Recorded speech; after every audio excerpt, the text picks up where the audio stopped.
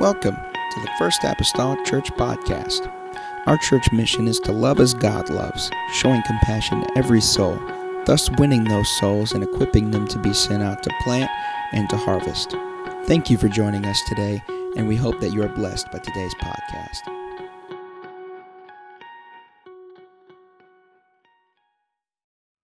Well, happy Father's Day to all that to whom it applies.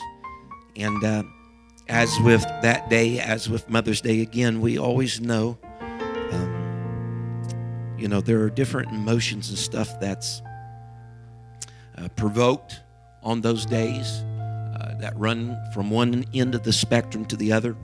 And we try to the best of our ability to be mindful of that, amen, of each individual's case and circumstances, amen, today. And the Bible says, though we have not many instructors in Christ, we do have one Father. And it wasn't talking about our earthly father. It was talking about the Father in heaven. Amen. And so thank God for a Father of heaven that bends down, that condescended, so to speak, to come alongside each and every one of us to play that role in our life. And He'll be that to us if you allow Him to. I've seen Him become a companion to those that was without companionship. I've seen Him become a father to the fatherless, a mother to the motherless. Amen. That is the type of the Lord and God that we serve today. I'm going to be turning to Genesis chapter 32.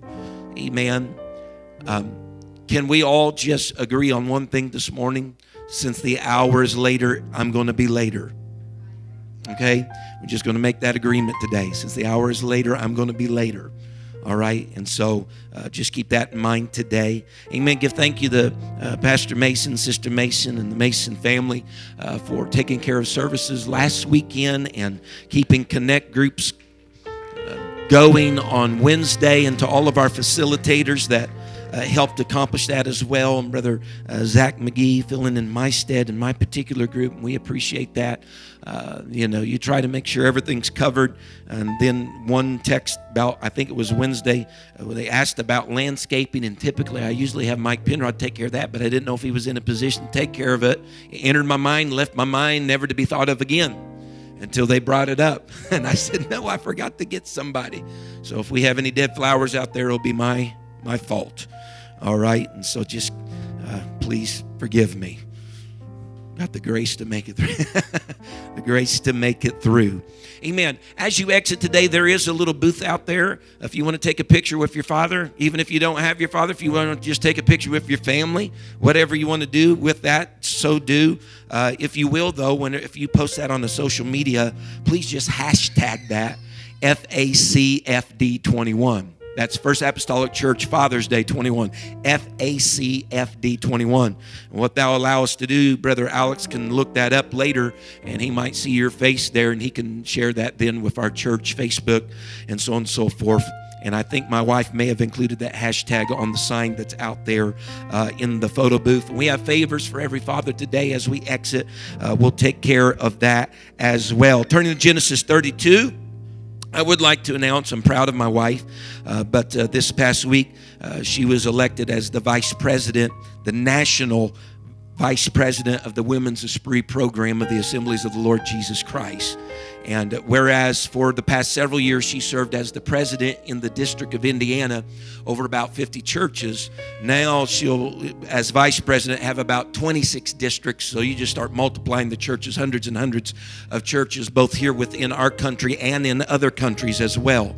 And so appreciate her, love her, and she's not out here to hear all this. Somebody maybe be able to put in a good word for me, and so on and so forth. But we love and appreciate her. Amen. Genesis 32, I want to begin reading with verse number 9 and go through verse number 12 today. Genesis 32, verse number 9, and going to verse number 12. The Bible says, and Jacob said, O God of my father Abraham, and God of my father Isaac, the Lord which saidest unto me, return unto thy country and to thy kindred, and I will deal well with thee. I am not worthy of the least of all the mercies and of all the truth which thou hast shewed unto thy servant. For with my staff I passed over this Jordan. This is Jacob returning home after, I think around 20 years or so of being away from a home. He says, "For with my staff I passed over this Jordan, and now I am become two bands. Deliver me, I pray thee, from the hand of my brother, from the hand of Esau." Remember, when he left, his brother desired to take his brother's life. So he says, "Deliver me from the hand of my brother, from the hand of Esau, for I fear him, lest he will come and smite me, and the mother with the children. And thou saidest, I will surely do thee good, and make thy seed as the sand of the sea, which cannot be numbered for multitude."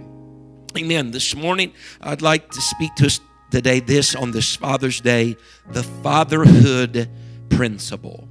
The fatherhood principle. Amen. We need the Lord to help us here in the next little while. Father, I come to you today.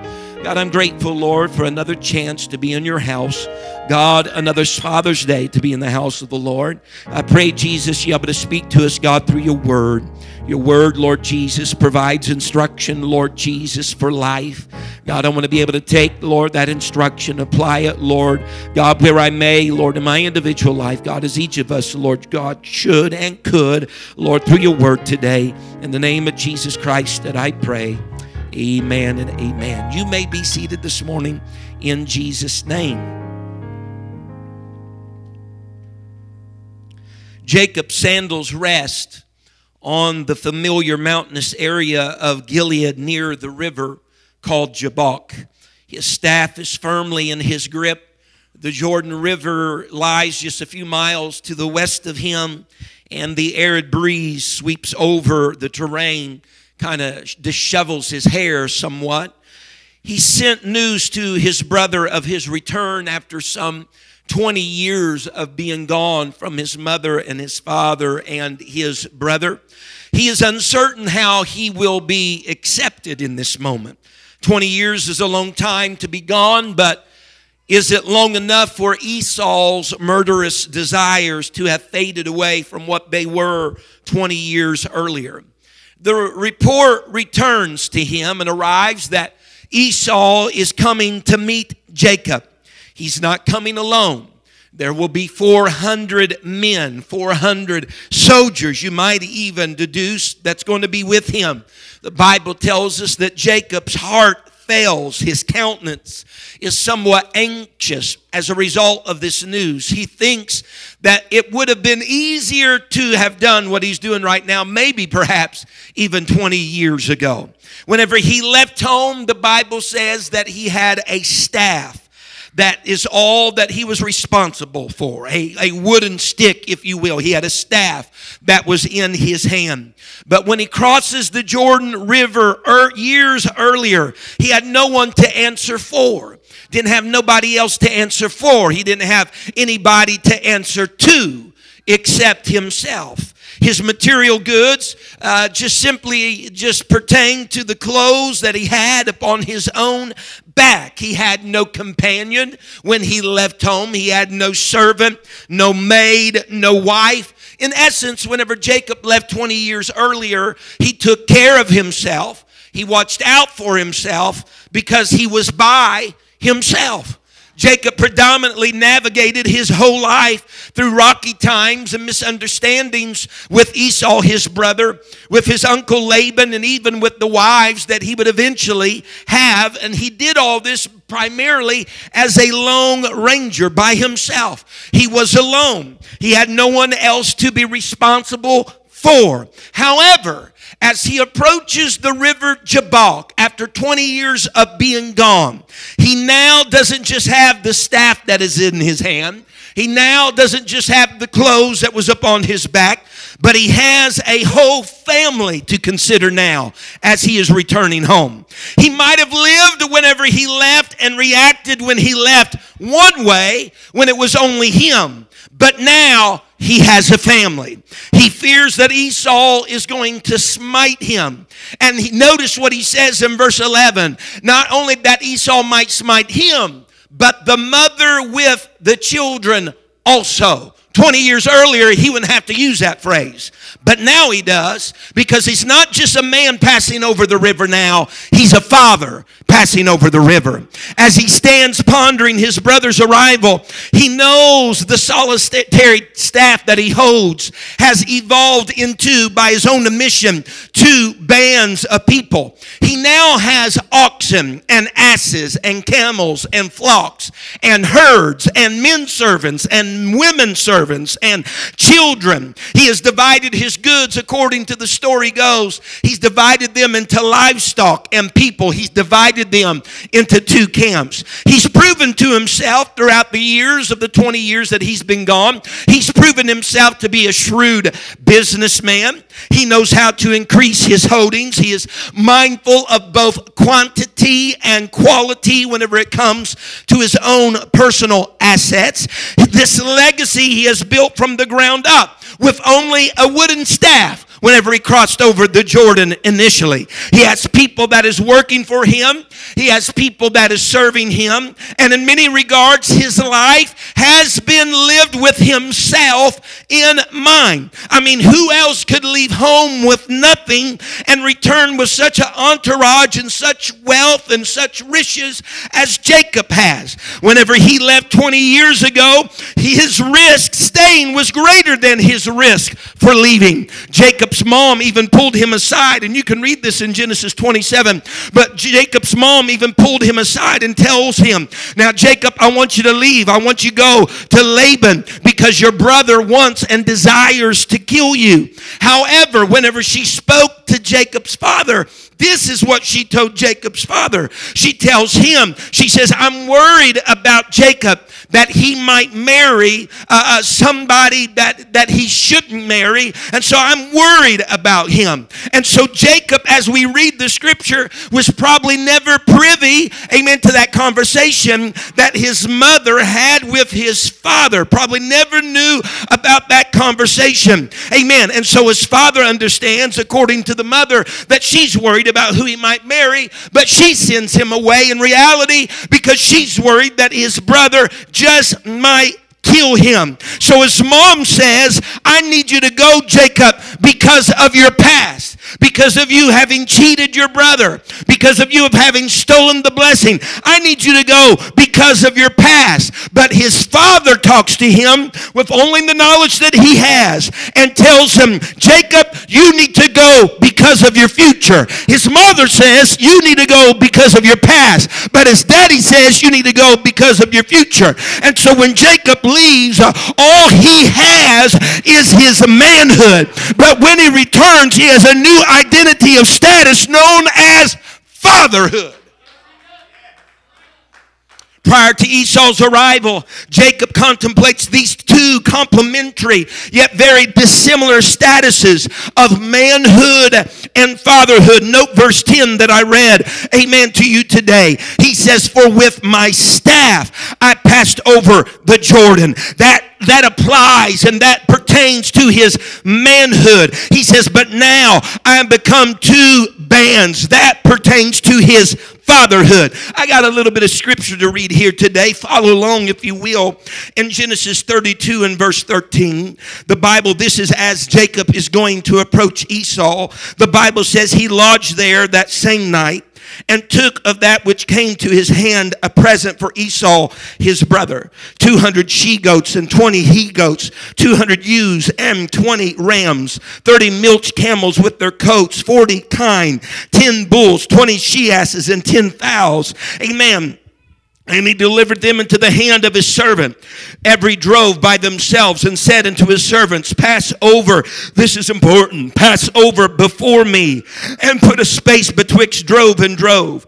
And he commanded the foremost, saying, when Esau my brother meeteth thee and asked thee, saying, whose art thou? And whither goest thou? And whose are these before thee? Then thou shalt say, they be thy servant Jacob's. It is a present sent unto my Lord Esau. And behold, also he is behind us. And so commanded he the second and the third and all that followed the grove, saying, on this manner shall ye speak unto Esau when ye find him. And saying moreover, behold, thy servant Jacob is behind us. For he said, I will appease him with the present that goeth before me, and afterward I will see his face. Peradventure he will accept me.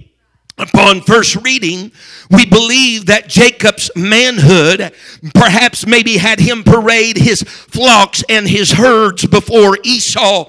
You know, almost like men sometimes like to do in a boasting type way. Here's all my stuff. Here's my herd, and here's my cattle. Here's my flocks. Boasting perhaps of his resources and his riches. And sure, they may be presented, and they were, as gifts. But what better way to illustrate your worth than by the gifts you can give, right? And so here is Jacob presenting all of these monetary things unto Esau. Or maybe perhaps his success had him thinking, if Esau slaughters these animals that I send before me, these herds and these flocks that I send before me, and does not accept them but slaughters them, that's just really dust on the scales compared to all of the resources that I have amassed in my past 20 years. It's just a little flash in the pan of what I owe. But it's then we pick up on something that is mentioned twice in the small setting of verses. Jacob tells his servant that have these flocks and these groves that are going on before him unto his brother Esau. He tells his servants to tell Esau, these are your servant Jacob's. And he sent them as a present to my Lord Esau. Wait a minute, Jacob. You're the manly man that crossed over the Jabbok with just a staff, and now you have all this stuff, and now you're approaching your brother and saying, I'm your servant. Now come on, man up, buddy. You got to do better than that. You're now passing over in front of your brother and calling him your Lord. Wait a minute. This what we see in Scripture isn't a man that's strutting his success in front of his brother. This is what appears to be, he's a spineless wimp right here, cowering before his brother. He's calling himself a servant, and he's calling his brother Lord. Amen. He sent all of this before him because he's a little intimidated, amen, to meet his possible perturbed brother. I mean, man up, Jacob. What are you, a sissy? Go out there and just show your brother who's boss. Someone say amen. But the struggle between manhood and fatherhood is real right here, because manhood will attempt you to protect who you become and what others think about you, but fatherhood will cause you to protect the future generations and the seed that is along beside you. The Bible says in verse 22 of Genesis 32, and he rose, speaking of Jacob, he arose up that night and took his 2 wives and his 2 women servants and his 11 sons and passed over the ford Jabbok. And he took them and sent them over the brook and sent over that he had. Jacob's manhood, watch here this morning, I'll flip back and forth, but Jacob's manhood had him send his wives and children over the brook Jabbok, along with everything that he had. Because at this moment, he was more concerned about protecting himself. All of his flocks are before him. His wives and children are before him. He's not out in front. He's behind. This is a man that's trying to self-preserve. Fatherhood was lacking in this moment because he sent everybody on over before him, and he sent them ahead, and he lagged behind. He didn't lead them, he sent them. Can I just preach here a little while on this Sunday morning? Amen. A good measuring stick for determining if we're acting out of manhood or fatherhood is whether or not we're sending our kids and our family, or if we're leading our kids and our family. A man will send his kids to church, but a father will take his kids to church. A man will tell his kids to worship, but a father will lead his kids in worship. A man will scold his A man will scold his kids for something they should not have done, but a father will not contradict what he said with what he does. Manhood says go ahead, but fatherhood says come along. The principle of fatherhood today, as Jacob sent his family over the brook, the Bible says his fatherhood, no doubt, as we read, was at stake. As he was left alone, the Bible says that he wrestled with a man. Come to find out, this manifestation was God himself. Amen. And as he wrestles with a man, because just think of two men fighting. You know manhood's at stake in that moment. Huh? Nobody go talk to me like that. Nobody go touch me like that. Nobody go get the upper hand on me. I'm a man. His manhood's at stake. I don't know of a single man that really wants to admit that he was whooped by another man. There might be one somewhere, because that hurts our pride. But Jacob, and as far as he knows thus far, and this man are wrestling the remainder of the night until morning. And it seems like neither is prevailing. But this man touches the hollow of Jacob's thigh. And Jacob continues to hold on to him. And again, to come to find out, he finally realizes this isn't just another man. This is a manifestation of God. And so God has been wrestling with this man, Jacob. God has touched the hollow of the thigh of this man, Jacob. If I can tell it like this morning, God touched the very abode of his strength. The thighs of a man, and for any person for that matter, is an abode of strength. It is the major support of his legs. It's the very member that enables him to stand. Yet God reached forth and touched that. Let me say it like this. God touched an anatomical part of his manhood so he could release Jacob's fatherhood in him. Someone say amen. Because the man Jacob leaves that scene, amen, and that encounter, he's limping. The man Jacob leaves limping, but the father Israel leaves prevailing. His manhood had been touched, but his fatherhood had been released. Because prior to Jacob wrestling with the angel, we find that he's behind everything he has. His wife, his children, everything he owns. He's behind his droves of animals. Prior to his wrestling match, he sends over his wives, he sends over his children, and he's left alone on the other side of the brook Jabbok. They pass over before him.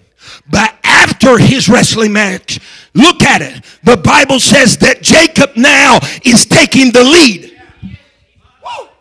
Because there was a decisive factor in the wrestling match of separating his manhood from his fatherhood and what needed to take priority. You passed over Jordan when you only had manhood, but now you have two statuses, and you got to come to terms when you need to defend your fatherhood more than your manhood. Oh yeah. He divides his wives and the children that he had by each of his wives into groups. The Bible says in Genesis 33 and verse 3, and he, Jacob, passed over. Look at it now. This is after the wrestling match. And he passed over before them. He is now leading his families. He's leading his children. And Jacob approaches Esau with his hat in his hand, so to speak. He struggled with one man at the brook Jabbok, and now he faces 401 men, including his brother. 401 men that are approaching him. Whew. Considering manhood, the picture before us is a little bit embarrassing. Because as Jacob goes to meet his brother and these 400 men, he's limping. I don't know if it was just visible or if he tried to cover it up. You know how it is? Man hurt. He don't want no other man to know he's hurting. Yeah, you'll walk with a little swagger if you got to. Just try to make him think you don't have a limp. It's got to be a little embarrassing because he's headed over to his brother. He don't know what the outcome is going to be of all this. He's limping, and the Bible says that he bows 7 times as he nears Esau. Jacob is at Esau's mercy. Again, no one knows the intentions of Esau quite yet. And the Bible says, you got to understand how embarrassing this. Here's Jacob limping to him, and the Bible says, it's in your Bible, that Esau ran to meet him. So we got a limping man headed toward a running man.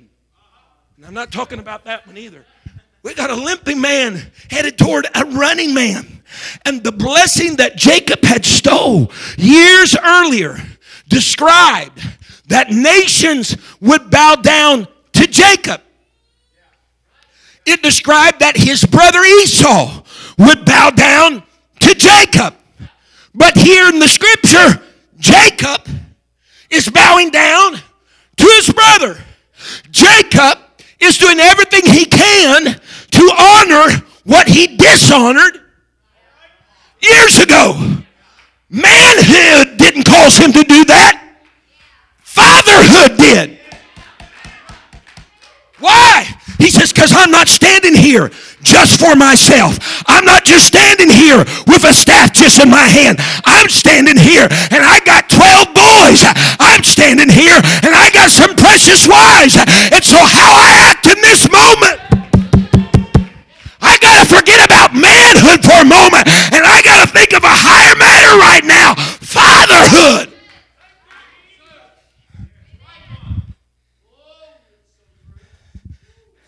Someone might say, you know, Jacob, if you was a man, you'd not bowed to Esau. If you was a man, you wouldn't have used all that politeness. All that would have been sparse if you was really a man. If you was a man, you told Esau, I don't owe you anything. If you was a real man, Jacob. Whew. But everything he did wasn't a man that was trying to save face. This wasn't about his manhood. It's about his fatherhood. Men, I've seen men in my lifetime, and again, I serve in different aspects of ministry, so you see it all, know a little bit of it all. Men have tried to take risks, sometimes that are nothing more but self-benefiting decisions. Self-benefiting decisions. But where Jacob stood where he stood, there was another status at stake. Fatherhood. Because listen to me clearly, what you might risk in manhood, sometimes you got to opt to resist in fatherhood. What you might fight for as a man, you really need to forfeit as a father. Because fatherhood encompasses more than the man and his past or his present standing among his peers. It really encircles future generations, the future. Whenever Esau and Jacob met, Esau never mentions anything about Jacob's limp. Doesn't point it out. Doesn't bring it up for a topic of discussion. He doesn't mention anything of Jacob's limp. Let me call that manhood. Didn't bring it up. But the thing that Esau did inquire about, he said, what about all these women and these children that are here with you? He didn't bring up his manhood. He brought up Jacob's fatherhood. Whew.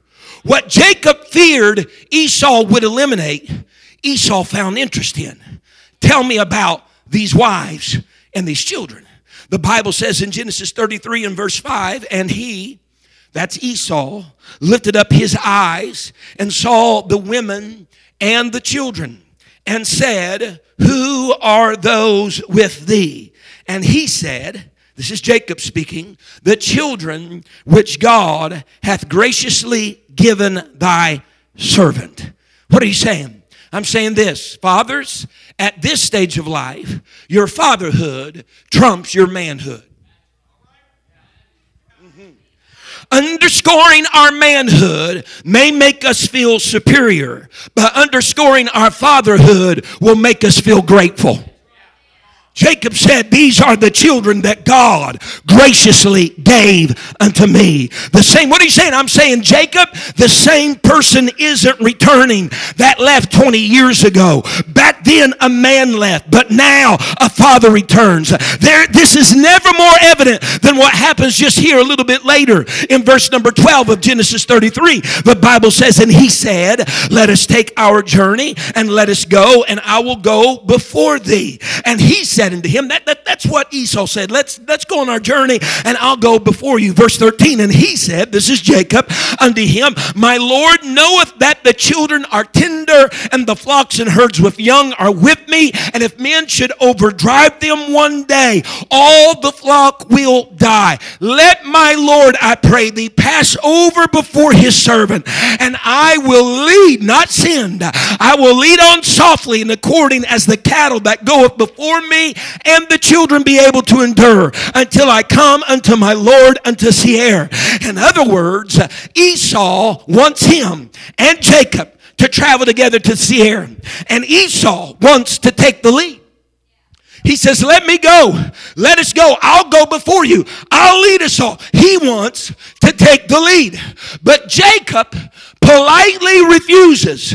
Again, not because of manhood, but because of his fatherhood. Listen to me. Some scholars have determined that the eldest of Jacob's children at this point of time is around 13 years of age, and the youngest is around 6 years of age. So we have those 12 tribes of Israel, so to speak, the men from which they come, the oldest being around 13, the youngest being around 6 years of age. And Jacob's plea in this matter is this. He says, the children are tender. The kids are delicate. If I may go a step further, they are inexperienced. Amen. As a matter of fact, the word tender, amen, in some lexicons are defined as this, meaning they are weak, especially of body, but also of undeveloped character. Someone say amen. And so Jacob says they're tender. He says, I know you're wanting to lead us all, but I got some young kids here. I got from age 13 down to 6. They're young, they're delicate. And he says, if men should overdrive them one day, he says, if men should overdrive them one day, all the flock, figuratively, animals and children, he says, will die. If I may, Esau, I know you want to lead us all, but I can't have another man leading my children. You said you'll go before us and you'll take the lead. But I got kids from 13 to 6 right here. They're undeveloped bodily. They're undeveloped in their character. And I can't forfeit my right as their father to allow another man.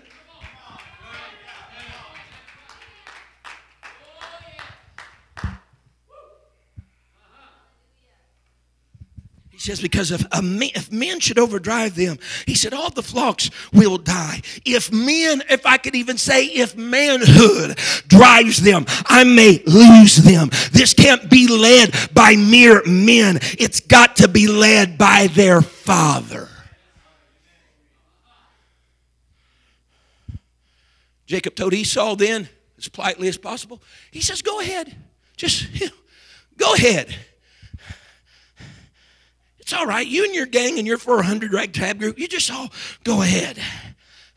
Because I'm homing in on something I didn't have 20 years ago. Fatherhood. And you know he was looking at fatherhood. Anytime you can tell another man to get ahead of you, your focus evidently is not manhood. Because that's not how manhood works.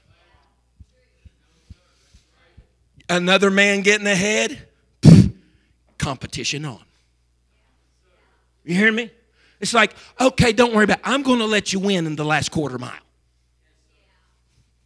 That's not manhood. That tells me what Jacob had in mind at this point. It was fatherhood, because he says, you go on and get there first. I got to stay with the young and the tender. And I got to make sure that they're not overrun.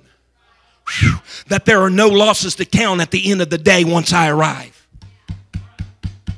Someone say amen.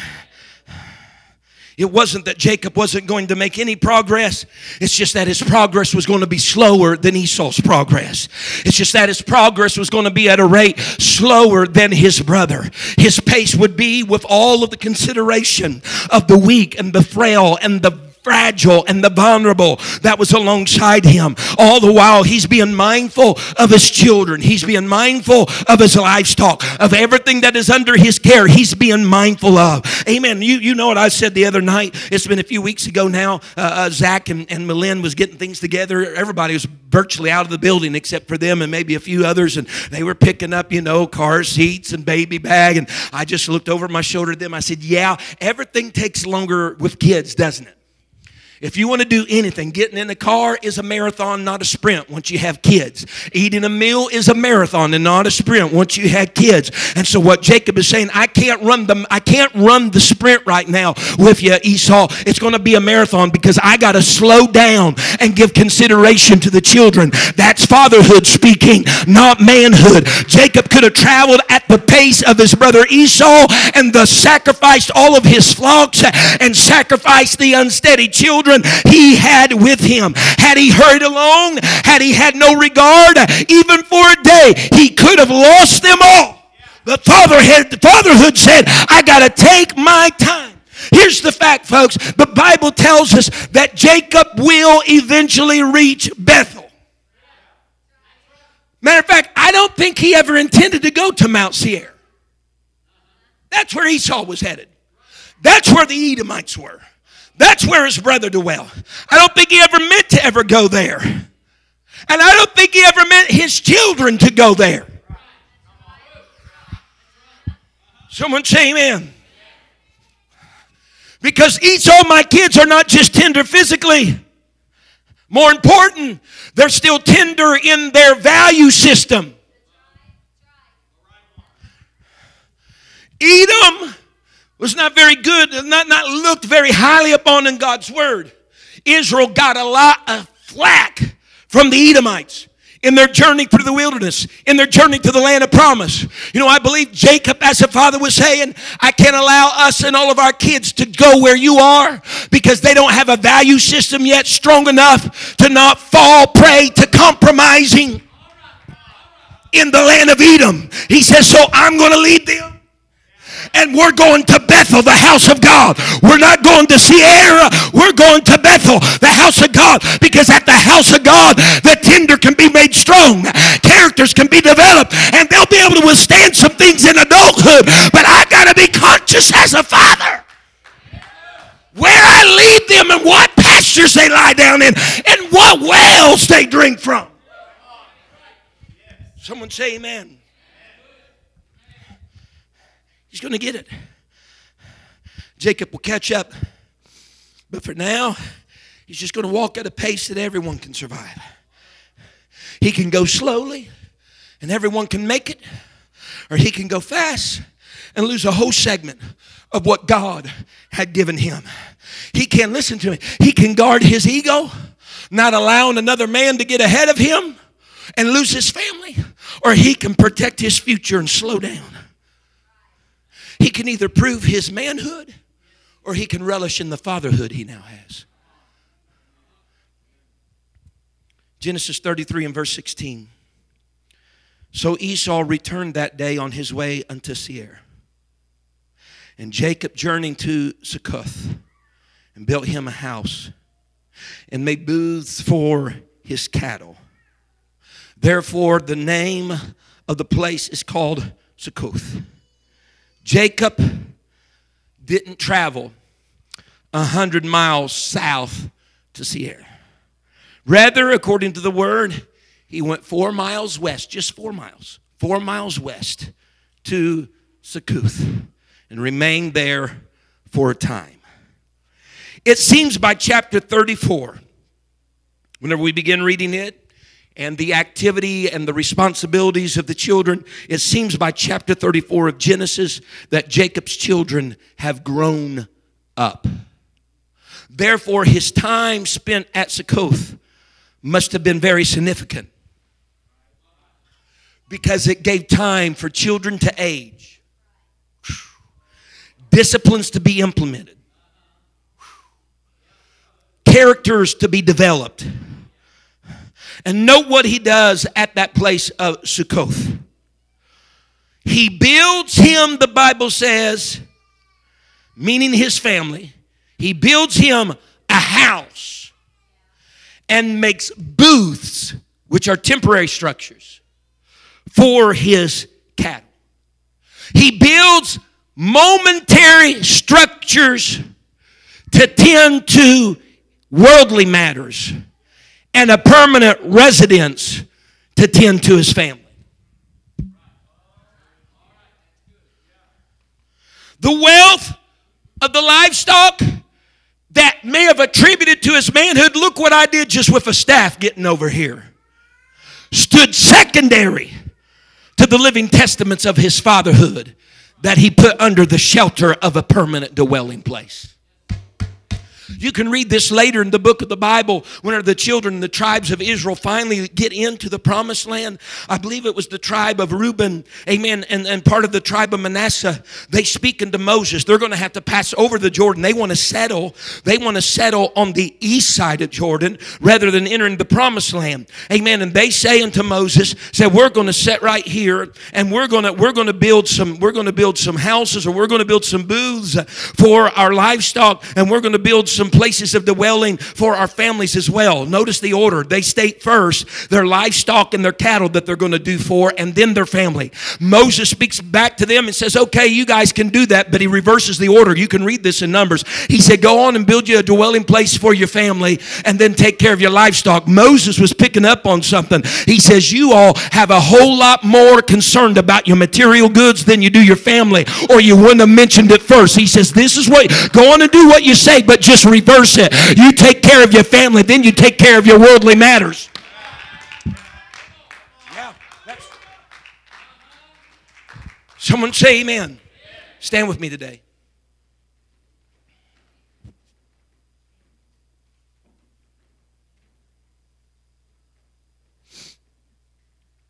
Jacob, in some fashion or way, was instrumental in the names of the three places leading up to Sukkoth. The Bible says, because of the booths that Jacob made there, therefore the name of the place is called Sukkoth, which means booths. But leading up to that place, there were some other names that he had met along his travel. After he had left home, there was Bethel, there was Mahanaim, and Peniel. They can all be attributed to some means or way. They're naming by Jacob.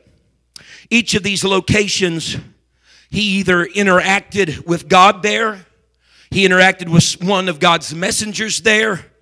At Bethel, he had the interaction with God. It's where the staircase leading into heaven, the ladder that led to heaven that he seen and saw and that he gave witness to. At Mahanaim, amen, he had one of God's messenger that met him there, and there's naming. At Peniel, that's where he wrestled with the angel, and there was a name then given to the place, and he has all of these interaction. But that's not the case per se at the place called Sukkoth. There was not per se an interaction with God there, or there was not some angelic visitation there, but it was no less a God moment, though we see and hear of no angels and of no manifestation of God. It was there at Sukkoth that a man decided that all the affairs and all the resources of his life stood secondary and temporary compared to his family. It's there that a man elevated fatherhood over his manhood. It's named Sukkoth because, listen to me, unless we remember what's temporal, we may forfeit what's paternal.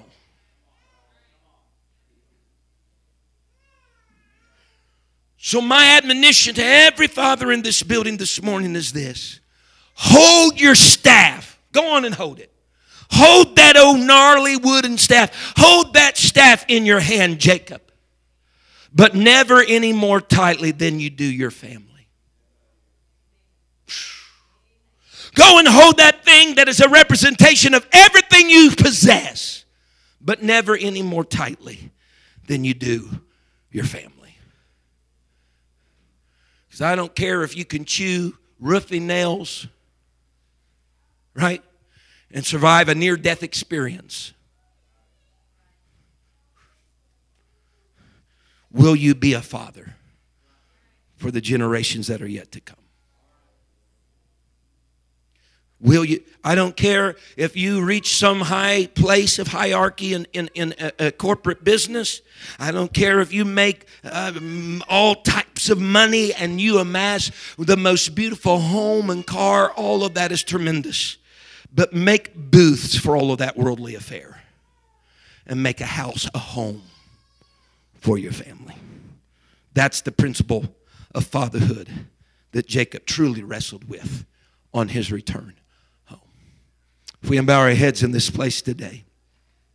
God, I thank you this morning, Lord, for, God, the privilege. Thank you, Lord, for the privilege, God, of fatherhood. God, we were born into this world from our mother's womb, and yes, anatomically and biologically, God, as men. And that follows with us and always will the number of our days upon this earth. But there are other statuses that find their place in our lives along the journey. That in essence are not in competition with what we were first called to from the womb. But it's meant to complement. And it's meant to help guide and thrust us forward in these other statuses such as fatherhood. I pray, oh God, today, help us, Lord, not just to dwell upon the past or personal standing or try to protect, if you will, images and things of that nature. But we must be fathers. There's the tender, there's the delicate, there's the young age, there's those that are still characters that are developing along the way. I pray, oh God, help us to be, Lord Jesus, fathers and practice the principle, Lord, of fatherhood.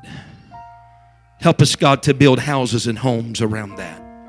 Lord, if there's anything that's going to be temporary, let it be around just the worldly, Lord, goods and, Lord Jesus, that which is added to our life as we live along. But God, help us to build homes and houses about our children, our wife. I pray, oh God, and invest, Lord Jesus, deeply there. Precepts to be taught there. Not allowing anybody else to lead and not standing behind them and say, go on, go there, do that. Not to be the voice behind them, but to be the voice in front of them that says, come along. Help us, God, to practice the principle of fatherhood. Hallelujah. Hallelujah. With our heads bowed and our eyes closed, if there's anybody in this place, if there's a father here today that says, Brother McGee, I feel like in some regards, in some ways that, you know, that I've steered from what should be primary in life as far as being a father. And I just need your help to pray for me that we can just turn this around. We just might need a Jabbok River moment. A Jabbok River moment where God can touch our manhood and cause some weakness, if you will, to grow there with a limp so that He can release our fatherhood in us. There may be someone here this morning. You lift that hand, no one looking around. I'll just pray for you, join with you in prayer. Because here's the fact of the matter, folks. None of us are beyond being able to turn something around. None of us are beyond able to make amends, able, if you will, to take up the mantle of fatherhood and walk, if you will, very strongly and confidently with that.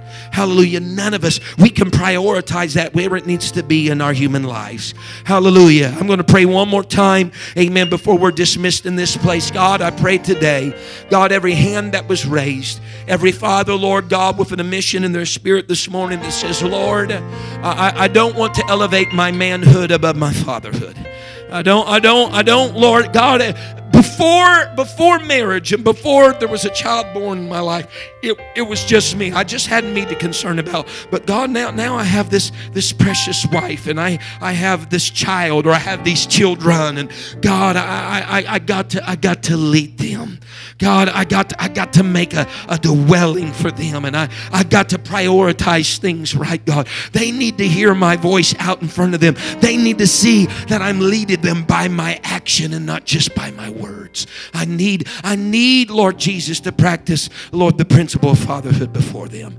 I pray, oh God, today, minister, Lord God, to that man, that grandfather, perhaps, Lord. It could be an uncle, Lord Jesus, whatever the capacity, Lord Jesus, that they may serve in. I pray, Lord, you would help them and encourage them today, Lord, to do so. God, help us to have that Jabbok experience. Help us to have that Jabbok experience where things, Lord, become clear and purposes become, Lord God, stilly appropriate, Lord, for our future and for the future of our families. God, will not fail to thank you and praise you for it today. In the name of Jesus Christ, we pray. Hallelujah and amen and amen and amen. And the church say amen.